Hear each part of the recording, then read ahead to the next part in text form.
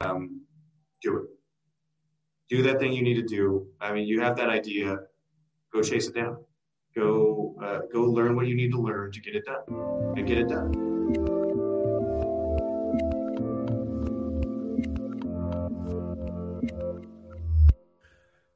Hey everyone, this is Devin Miller here with another episode of the Inventive Journey. I'm your host, Devin Miller, the serial entrepreneur that's grown several startups into 7- and 8-figure businesses, as well as the founder and CEO of Miller IP Law, where we help startups and small businesses with their patents and trademarks. You ever need help with yours? Just go to strategymeeting.com, and we're always here to help. Now, today we have another great guest on the podcast, and it's Gabriel Cavazo. Is that right? Cavazos. All right. And I was worried I was going to mess it up. And then I'm like, I asked you before the podcast. And I'm like, I overthought it. But just a quick introduction to Gabriel. So he joined the Army at 17 and at 17 because his parents wouldn't let him join the combat unit, and went into more of intelligence analytics, then went off to Texas State University, was kind of a bit more of a party school, only made it through a bit of a semester, went back to the military, did that again, and I think worked with financial fraud dealings, if I remember right, but I'll let you fill that in, and also got a bit onto the coding side, so started to do a bit of programming, and got so good that he kind of ended up working himself out of a job or replacing himself. And then went and worked in Iraq for a period of time, or a person he worked with went to Iraq, and then you followed along with their, worked on, I think it was tracking equipment for a period of time, came back or during that time had a friend that died from a motorcycle accident, and you'll get into that a bit more, but out of that kind of had the idea of why don't they have something similar to OnStar but for motorcycles. And so after you came back after serving in Iraq for a period of time, continued to learn coding, build up that. Also went to work for a bit of AT&T, and then as AT&T, as he got hit with COVID and whatnot, decided to focus full-time on OnStar for motorcycles. So with that much as an introduction, welcome on the podcast, Gabriel. Thanks for having me. So I gave kind of the brief, high-level, quick walkthrough of your journey, which never does it justice. I was going to say brief. Is that what you call it? As brief as I can make it. You have a lot in there. It's a lot to unpack. But, I mean, it sounds like you wrote down everything from the initial interview and just repeated it verbatim.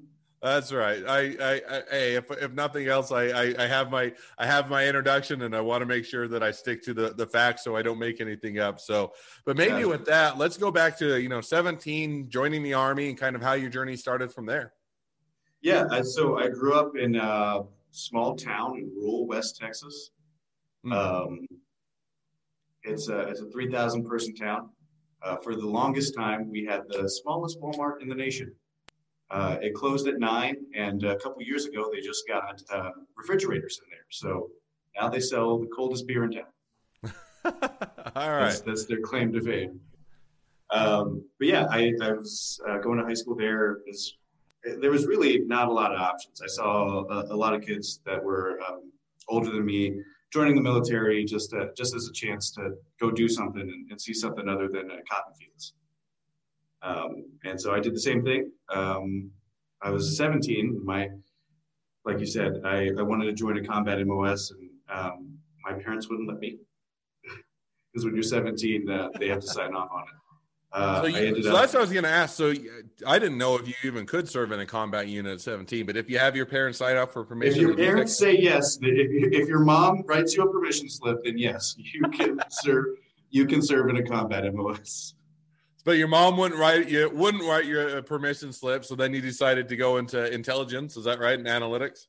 Yeah, I was an intelligence analyst for almost a decade. Oh, cool. So now you did intelligence analytics for a period of time, and and sounds like it would have been fun or exciting. And then I think you said, and correct me where I'm wrong, and always correct me where I'm wrong, but then at some point you went to Texas State University and did that for at least a semester, and then kind of came back to the military. Yeah, so I was in the Texas National Guard, and at that time I was planning just to do my weekend. My 1 weekend a month, my 2 weeks a year, just go to college. And while I was in college, I went to one of the biggest party schools in Texas. And I only made it a semester before I was on academic probation, and I was like, you know what? The Army's got some really good jobs out there. Let me see what they're doing. And so from then on, I spent most of my time on like active duty reserve. So I would just do my normal job just as an active duty soldier for the National Guard. Cool. So now you tried school, said, okay, partying is too much of a temptation. I'll go back to the military. That's a great place. I enjoyed it, and it was a good opportunity. Now, when you went back, you got into, I think it was financial fraud or issues dealing with their financial fraud unit type of thing. Is that right? Yeah, I worked for the Texas Military Counter Drug Division, and my job there was financial crimes. I was a financial crimes analyst, looking for money laundering and embezzlement, those kinds of things. And this was kind of my first foray into really just sitting down and having a mountain of data in front of me. And when I say a mountain, I mean literal stacks of paper that I scanned into the computer. And then from there, went and analyzed those bank accounts by hand. It was a very time-intensive process. So now I think because it was a time-intensive process, what you mentioned before is you got into a bit of coding in order to make it more efficient, and then in the end, it ended up making it so efficient you worked yourself out of a job? That's exactly what happened, yeah. I wanted to not do as much scanning, but turns out that was part of the job that was just absolute necessity. That was the one part that did take a long time. But once it was there, I didn't have to go through each file and find all the statement numbers and move them over and put them into an Excel sheet. I eventually used a ocular character recognition software to pull all that out, and then used a VBA program, which is like the backbone of like Excel and Access and those kind of Microsoft products, and was able to automate that entire process and then apply an obscure mathematical formula I had heard about in a stats class one time called Binford's Law, which is the idea that in a random data set, the number 9 should appear the least. And the thing about financial crimes is anywhere over money coming into your bank account, anywhere over $10,000 needs to be reported. But you can get around that by putting 9,999, 9,772. And that's called structuring, and it's also illegal. And so this law, when applied to that data set, worked to find, hey, is there money laundering here? Is there structuring here? And it didn't always work. Sometimes I'd done all the work for nothing, and sometimes it did work. Sometimes there was money laundering, sometimes there wasn't. It did always work. But within that, figured it out. So it sounds like once you figured out that formula, my guess is you're now looking whether or not, there's enough 9s, whether or not there's irregularities to where, hey, every other deposit I make is $9,999 or $9,998 or whatever it is. And you're able to start to detect or determine patterns. But in the process, because you can now train or have the software look for a lot what you were doing manually, it started to flag those out, and there wasn't as much need to do it manually. Is that about right? Yeah. Well, like I said, this is my first foray into tech, so I didn't milk it like I should have. I should have just let them think that I was working just as hard as you should have just said, "Look at how awesome I am at my job. I can do all this, and I'm awesome at it." And then then they never know. Yeah, I should have just let them think I was still buried under that mountain of paperwork and like watch Netflix in the back. Like that's what I should have done. What I did do was say, "Hey, look at this cool thing I made," and they were like, "Awesome! This is really cool." It turns out we don't need you anymore. Thank you. That's great. Now we can save money. And guess how we're going to save money? We're going to let you go. Yeah. So now that occurs, and you say, okay, I did so great of a job. I no longer have a job. So now where did you transition from there? From there, the commander of the unit that I was in was going to Iraq. She got pulled for the assignment, and I got tapped on the shoulder to go with her. Hmm. And it was going to be my first deployment, so I took it. That was 2017. Um, by the time we had gotten to Iraq with all the training up and everything, it was a year and a half in the process. And so, I get to Iraq, and now I have these skills. You know what I mean? I know I can code. I can do a little bit. I know, everything I knew. I learned from Google, and so I'm like, anything that I need to know in the future, I'll probably just Google it. Hmm. Which is something nobody ever told me about tech. Like, hey, you ever heard of GitHub? Like so I get to Iraq, and there's a lot of processes that can be automated, and I hit the ground. We saw what the other guys were doing, and a lot of it was going to be the same kind of work that I had already done previously, using ocular character recognition to strip everything out and build a data set and then move that data set into a visualization. So you were continuing to basically, you almost self-taught coding because you out of almost a desire to make it better on the previous position you had. You go over to Iraq and you kind of take that same mentality of, hey, there's a lot of processes that I can improve, things that can be done better, and they can often be done via software. Now, or help me remember, in the mix of all that, you had your friend that had the motorcycle accident. Was that why you were in Iraq, or was that when you got back, or kind of how did that overlay and play into everything? Yeah, that was while I was in Iraq. One of my soldiers passed away in a motorcycle accident, and it didn't really click in my mind. I just knew that this was something that had happened, and I knew it was something that frequently happened to soldiers. And upon returning, I found out about the circumstances of his death, and I was like, man, there's got to be something, right? There's got to be something out there that stops this from happening. There's got to be something out there that calls, that calls EMS when there's a crash, like OnStar for motorcycles. And I started rolling, and I started doing my research, and I'm like, why is there nothing out here? And it seems so simple. And whenever I talk about what I do now, most people are like, wait, that didn't exist. And I'm like, that's what I said. Yeah.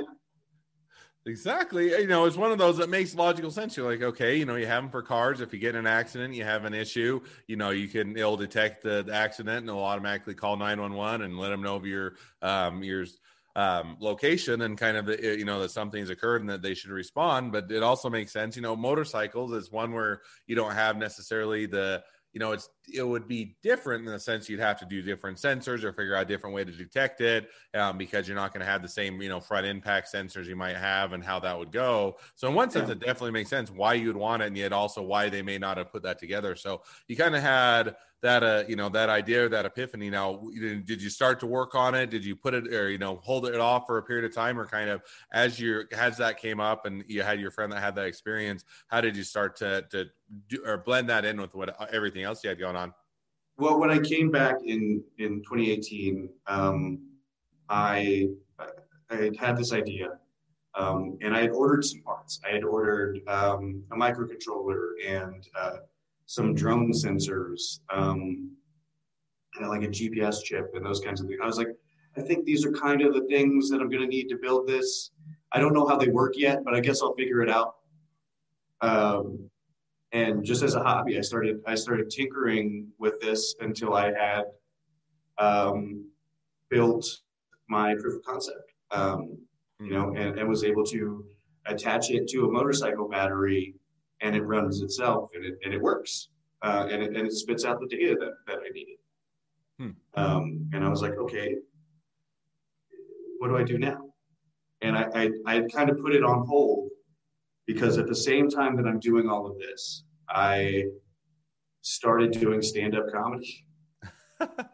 Oh, that's a fun or a different direction. So you're doing one hand, you're working on a OnStar for motorcycles, and then you're also getting a stand-up comedy career going. And what made you decide that what made you decide to go into stand-up comedy? Was it just always something that sounded fun, or something that you're passionate about, or what? How did you kind of get into that? I think that I had something to say. I felt like I thought I was a pretty funny guy, and I felt like I could provide some really interesting insights about, specifically about the military. That was what most of my jokes were about. Mm. But I also, uh, through that, I kind of saw some issues in the comedy world, and I set out on solving those. And I started a comedy company, and that was kind of my focus after I had already built the first Rex device. And I ran with comedy for a year, well over a year, until COVID hit. And then that's when I picked it back up, and I was like, well, this is this cool thing that I built, and I've got nothing but time since I've been laid off. And why not chase this down? And at the same time that I'm chasing Rex down, an opportunity presents itself in comedy, and a couple months later, I'm a comedy club owner as well. So you actually, as COVID hit and that, you decided you would acquire a comedy club and have that as an opportunity, assuming things open back up. And then during the meantime, while COVID's kind of shut that down, or in-person things, you would focus on the OnStar. Am I reading that right? Yeah, that's exactly what happened. While everything was shut down, it kind of it was Rex was the sole focus, and I was able to make all the progress that I could. I hired the right individuals to take my hardware prototype and start making that a real commercially viable thing. And hired the right software team to start fleshing out my idea into something that can actually be usable and interact with a app. And at the same time, everything's still shut down. And then one of my old comedian friends says, "Hey, I'm going to start doing shows again as things start to trickle open." And he wanted to use my company's name, and I was like, "Yeah, sure." I've just got a bunch of followers sitting out there waiting for comedy. As far as I'm concerned, the comedy scene had grown so quickly here. It was already awesome, and then there's this huge influx as more and more comedians moved here, and so we just kind of rode that out. And he started growing our shows. All of these were local bar shows. Bars and venues would bring us in to provide comedy on Wednesday and Tuesday nights, and that was it. And then all of a sudden, in November, the Creek in the Cave in New York, which was a very beloved by the scene club, shuts down because they couldn't handle COVID. And the guy that I had running the comedy company, his name is Marty Clark, he reaches out to her and says, "Hey, you want to move to Austin?" And so we raised money. I mean, basically overnight. We raised $400,000 in 2 weeks, and we're able to make this comedy club happen. So you've now got, on the one hand, you've got the comedy club, and on the other hand, you've got OnStar for motorcycles. So kind of now bringing it up to today, are you continuing to pursue both? Is both of it a passion? Or, is comedy open back up? Is comedy clubs open back up? Or do you still have a degree of free time such that you can pursue OnStar? Kind of what is the mix, or kind of where things at for you today? The mix is very much... currently, we just had our opening weekend last weekend. It went great, and as everything's running smoothly. I barely have anything to do there. I'm mostly standing in the way, and so it's been a huge relief to not have to worry about that anymore now that we're open. And going forward, everything that I do, I usually spend my days, wake up really early, go fix something at the club, and then sit at the club and on my laptop just sending emails, and which is most of what running a business is. Sending emails. Getting quotes back and working on our testing plans and our product development pipeline and our manufacturing, how all the pieces are going to play together. So Rex has definitely been a huge focus for me. And then comedy is just so much fun, man. It's so much fun to be around. How could you stay away?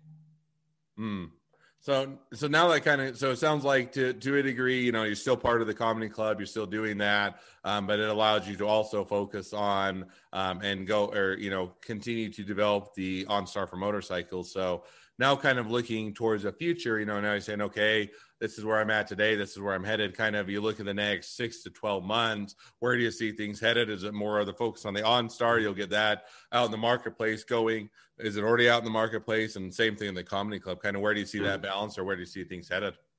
I don't concern myself too much with what's going on in the club. I'm just there because I'm the guy that knows how to use a drill the best.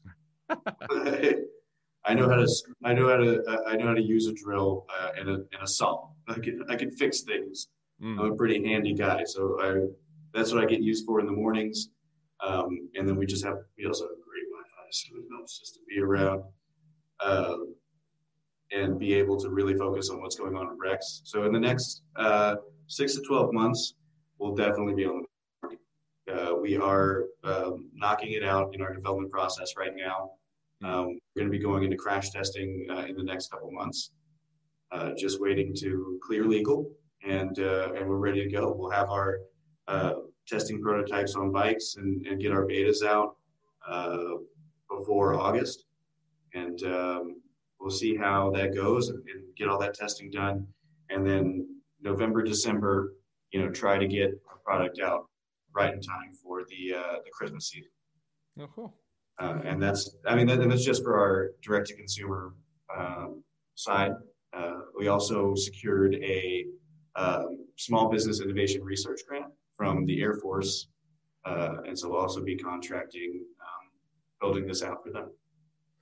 Oh, sounds like plenty of things to keep you busy and keep you motivated. So that's awesome. Sounds like a lot of fun things ahead.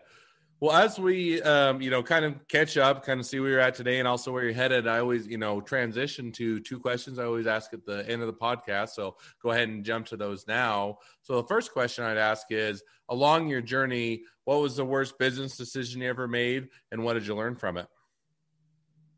Worst business decision I made?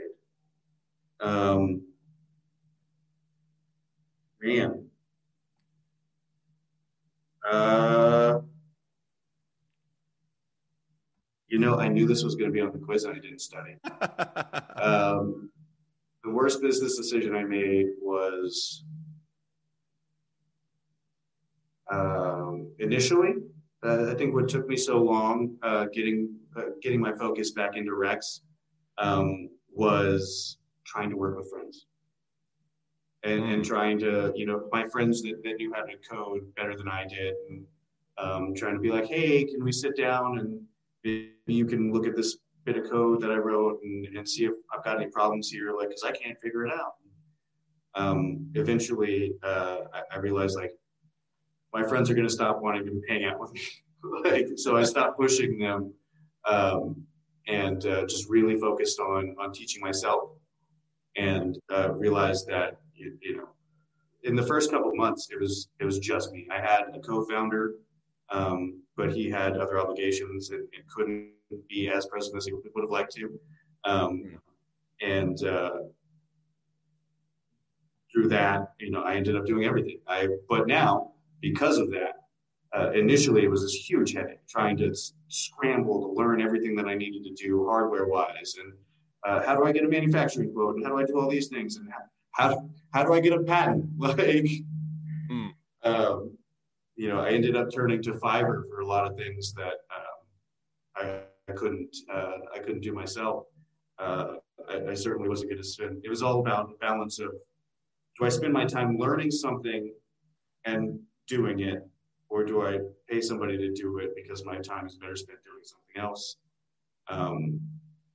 And because of that, because I spent all that time learning, because it was all me in the beginning of this, I know this business in and out. You know, I did all the market research. I did all of I can spout the numbers at you like the back of my hand. You know, I know it so well. So this thing that I thought was initially was a huge headache turned out to be a great decision. No, that's always interesting, you know, especially when you're getting to a startup small business, you know, at some point as you bring people on, as it grows and expands, you know, you have to do that. But it's always great as you start out, you have to have that kind of foundational knowledge of, hey, this is or isn't possible. And you have, you know, able to understand, hey, this should take X amount of time, or I anticipated doing that. And if not, you know, you can kind of get a gauge for as you bring people on, as you hire it out, as you other things, you can get that you'll have that foundation to work from. And if you kind of try and jump past that foundation, it's hard to really run or effectively run the business. So I think that definitely makes sense, what you mentioned. So now for the second question, which is, if you're talking to somebody that's just getting into a startup or a small business, what'd be the one piece of advice you'd give them? I did think about this question, and the answer is do it. Do that thing you need to do. I mean, you have that idea, go chase it down. Go learn what you need to learn to get it done, and get it done. And I love that. You know, it's funny and I say it almost every time that I hear the answer, because as many different people that talk to with as much different journeys, I would say that, you know, a variation of that answer is going to be the most common answer. And I think that's because everybody that does do a startup, does do a small business, they always find out once they get started, once they just dive in, they do it, how exciting or fun and enjoyable and rewarding it is. And always wish, you know, hey, I wish I got started earlier, wish I'd been doing this because it's just so, you know, I enjoy it so much type of a thing. And that doesn't mean that it's not hard and difficult and doesn't take a lot of blood, sweat, and tears and nights and weekends and evenings and worrying and juggling lots of hats. But on the other hand, if you get into it, you can much more quickly find that you love it and you enjoy it, or you're not cut out to it and you don't want to do it. But I think that's a great takeaway. So yeah, I'm really excited to see. Oh, sorry. Yeah, I'm really excited to see the businesses that are coming out of COVID right now that started in COVID. Because I feel like, you know, a lot of people were like me on unemployment and, you know, maybe had an idea rolling around and then started chasing it down because of that free time. And I think that there's going to be some really cool stuff coming out of the next few years. You know, as terrible as COVID has been for everyone, there's got to be somebody out there that's going to make something great out of this situation. No, and I absolutely agree. And I think it'll be interesting because I think COVID is one, giving people more time to think, ponder, look, review, and then also, you know, more time on their hands because they have been stuck inside, but also gives you an opportunity to say, hey, I can do this, or I'm going to pursue this, or I have the time now to do it, when I've always kind of made excuses or put on the back burner, and a lot of those excuses have been removed. So I think it will be an exciting time to see how it all evolves and how many startups and different startups come out of all of it. So I think it's going to be a really great time to be an IP lawyer. Well, I'll definitely always take that because that's my love and my passion. So, well, as we wrap up, if people want to reach out, they want to find out more about you, your business, they ride motorcycles, they want to be a customer client, they're an upcoming comedian, want to be do a show at your club, they want to be an investor, they want to be a partner, they want to be an employee, they want to be your next best friend, any or all of the above. What's the best way to reach out to you, find out more, and connect with you? You can find us on all social medias at GetRex, WREXX. You can find us at getrex.com. You can find the comedy club at creekandcave.com. Come by and see us. All right. Well, I definitely encourage everybody to check any and all of the above out. And I think both the comedy club sounds like a blast, and the OnStar for motorcycles definitely sounds like a worthwhile and rewarding pursuit. So thank you again for coming on the podcast. It's been fun. It's been a pleasure. Now, for all of you that are listeners, if you have your own journey to tell and you want to come on the podcast and be a guest, feel free to go to inventiveguest.com, apply to be on the show. 2 more things as a listener. 1, make sure to click subscribe in your podcast player so you know when all of our awesome episodes come out. And 2, leave us a review so new people can find us. Last but not least, if you ever need help with your patents, trademarks, or anything else, reach out to us at Miller IP Law, and we're always here to help. Just go to strategymeeting.com. Thank you again, Gabriel. It's been fun. It's been a pleasure to have you on, and wish the next leg of your journey even better than the last. Thank you very much, Devin. It's good seeing you.